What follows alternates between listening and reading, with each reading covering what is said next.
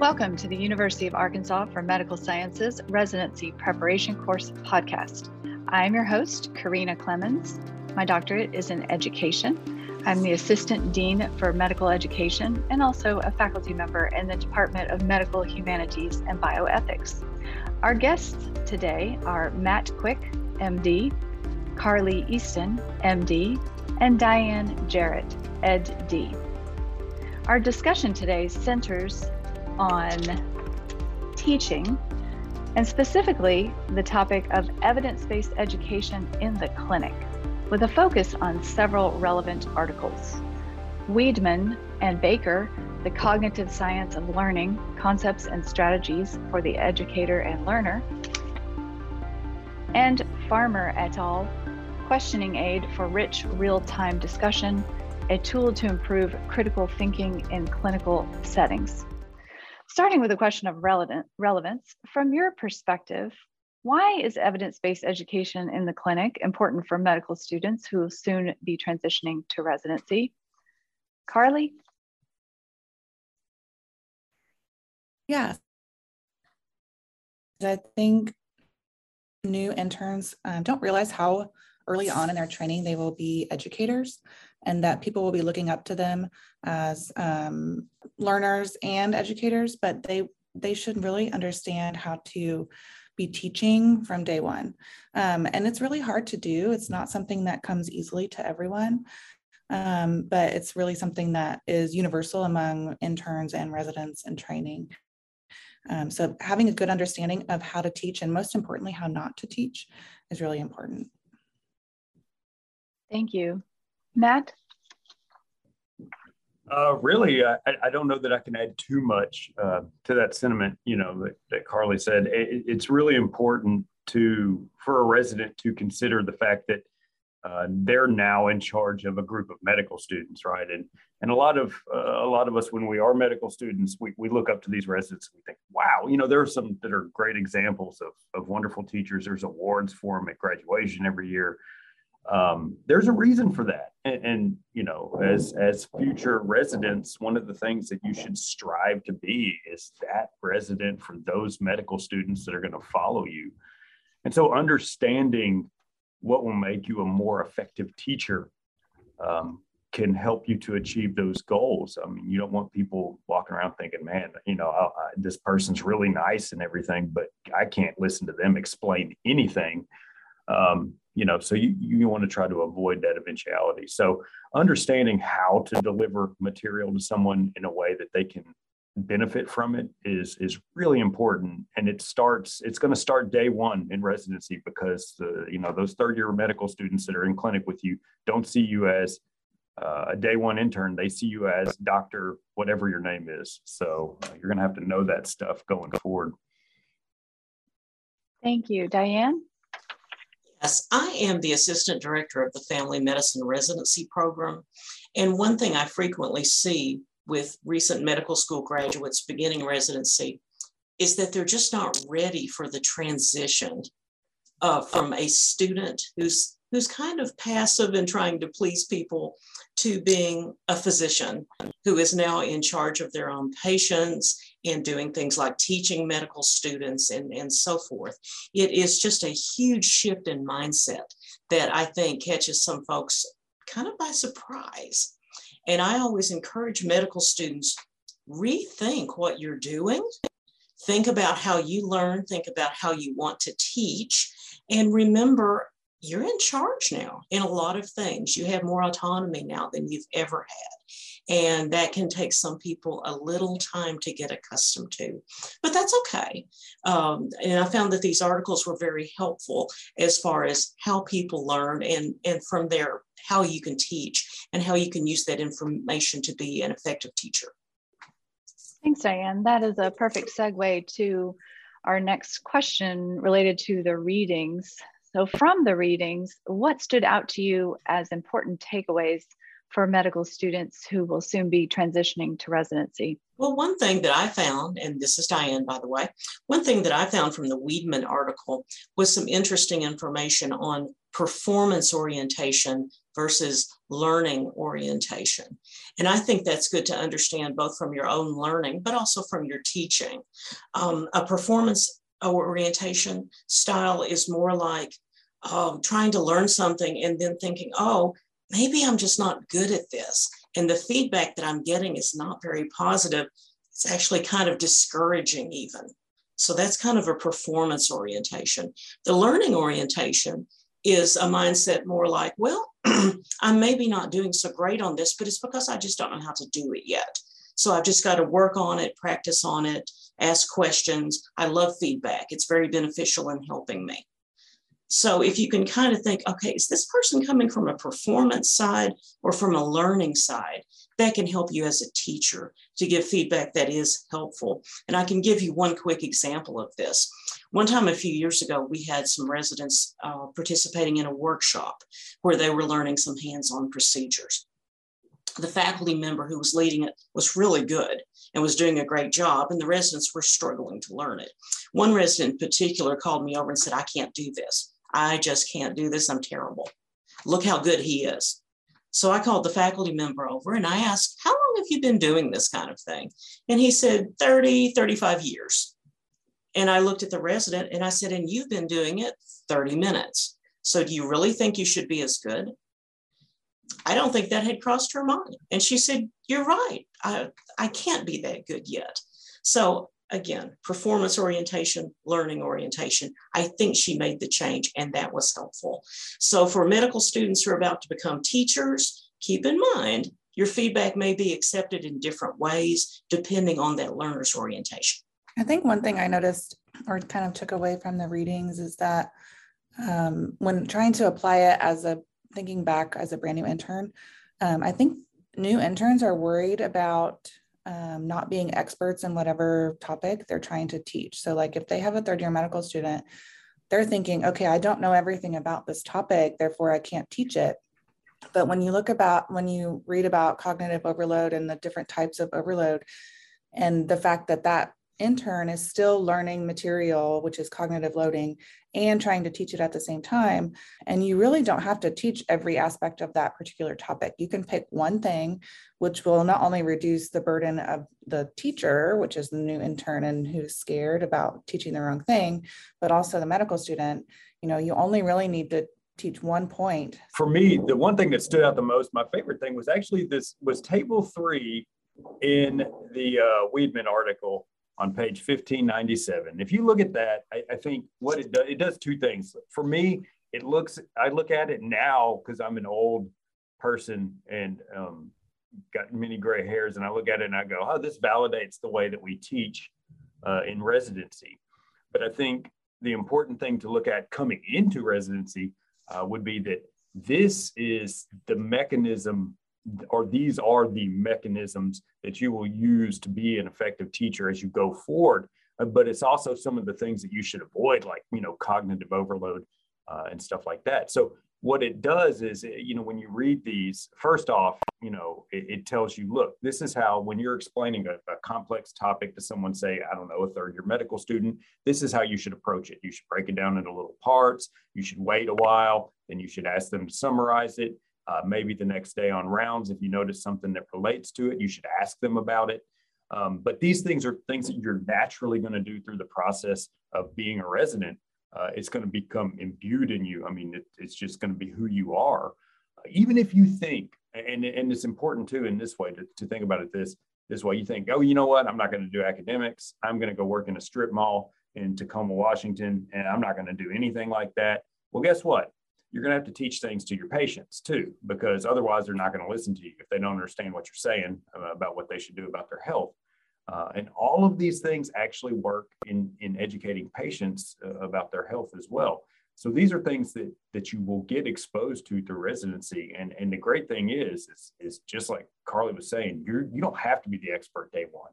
You don't even have to be the expert at the end of your residency. Maybe someday down the line, after you've been in practice for a while, you'll consider yourself an expert.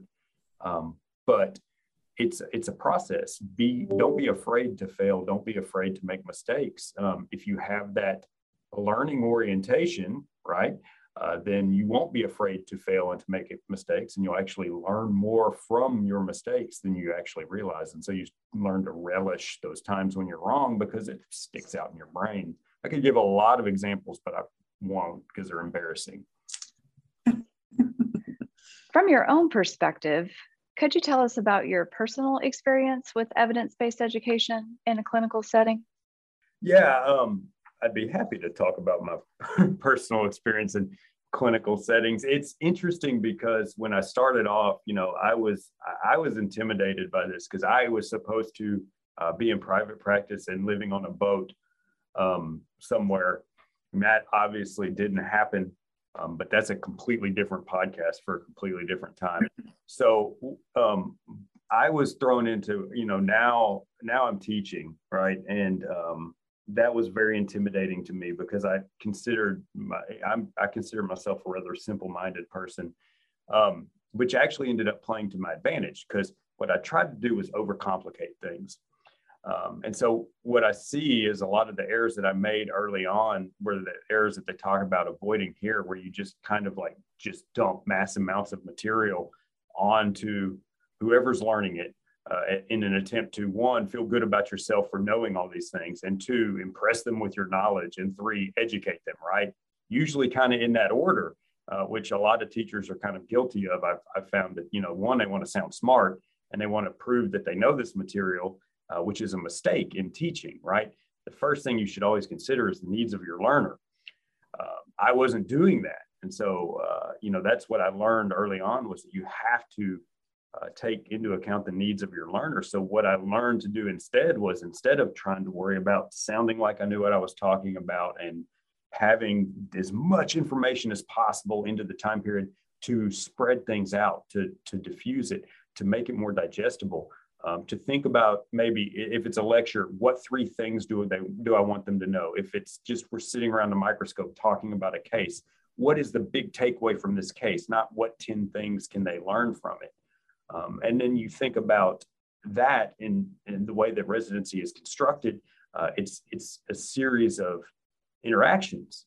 You have more than one time to teach this information. You don't have to teach it all at once. You're going to have 10, 15, 20 or more interactions centered on this same topic over the next 4, 5, 6 years. So don't feel that you need to force it all into the first one. Spread it out. Make it appropriate for their stage. If you've got a mixed group, then you're going to have to address each one of them, and that gets a little bit more complicated, but you'll get good at that too. But I think that's my takeaway from it, was don't overthink it, don't overcomplicate it. People will appreciate that you don't. Yeah, I agree with that completely. Keep it simple, definitely. The other experience that I've had in my growth kind of as an educator over the last 10 years is that hated word called pimping, and kind of transitioning away from that method of teaching to the more Socratic method, which is more kind of aligns with that card tool, which is kind of probing and, making people apply what they learn, and making people make predictions based off of what they're learning, not necessarily just regurgitating facts. When I trained, pimping was used all the time, and it's basically, rapid fire questioning to see what the learner knows. And it's relatively fact-based. It doesn't really actually see what they know and how they can apply it to patient care. So my own experience has been getting away from that. And when people get stressed out or they're overwhelmed, I feel like people go back to that method because that's the easiest thing to do. But as an educator, you really want to try to avoid that just pimping method.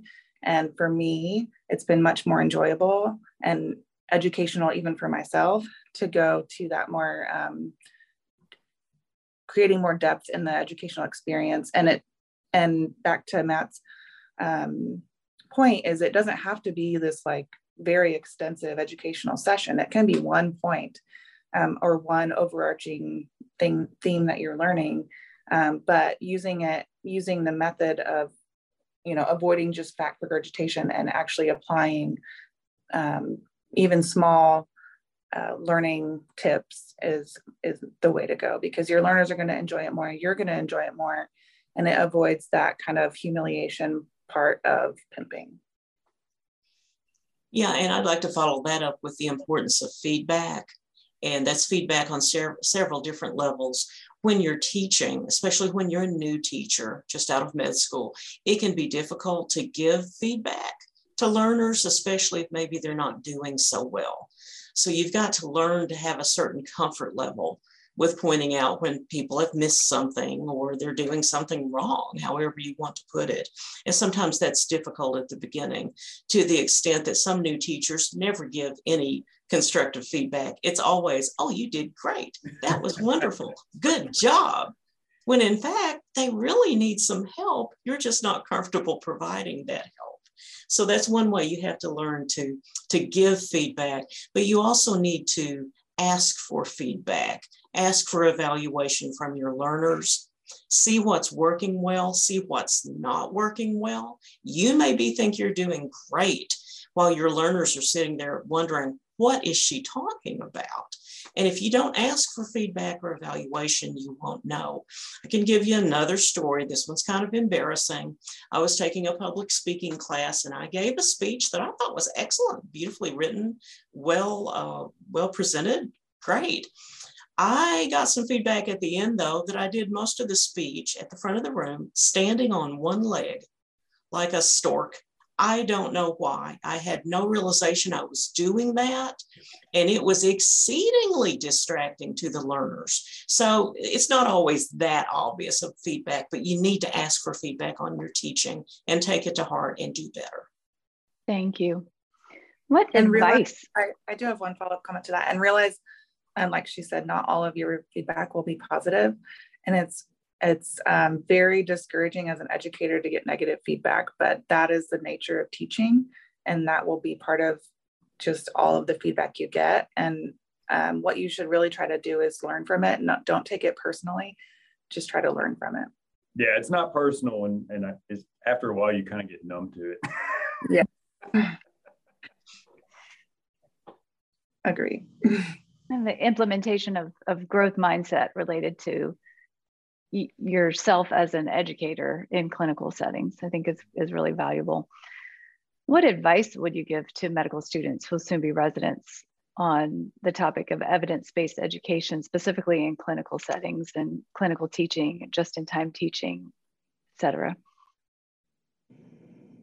So I think, in looking at this, you may think that, the whole purpose of these articles, of this podcast, is for you to get it right the first time. Or to know all this, right? To know all this stuff in your core that when you start day one, that's not going to be the case. So, I guess my message when you're starting off is be aware of these things, and make your mistakes and teach the way that you're comfortable teaching at first, and make small changes, right? And so, modifying your teaching style can't be done overnight. Everybody does kind of have, in my opinion, like an innate teaching style. We've all explained things to people throughout all of our life. So you have a teaching style. You may not know it yet. Don't look to alter everything at once. Don't pull this article out and say, like, I must change all of these things and do this immediately now to be the best teacher possible. No, just like the article says, take baby steps. Think about the questions you're asking. Try to make better questions. Think about the way that you present the information, things like that. And if you do it, it's a lot less intimidating, and it's a lot more manageable. And I think you'll enjoy it more when you put less pressure on yourself to be an educator. It's not something that happens overnight. It's not something that happens over a year. It's something that's going to take, a long time to develop. But if you do it, and you're thoughtful about it, you can really enjoy it, and it can be a wonderful thing to have as part of your medical career. I always like to point out that the audience is on your side. They want you to do well. They want you to be interesting and engaging and a good teacher. And they're cheering for you from the audience. And I always tell our residents, when you get up to do presentations, when you're teaching medical students, don't think, uh-oh, they're just waiting for me to trip up. It's not that at all. We've all been through presentations that maybe weren't that good, and that's not a good feeling.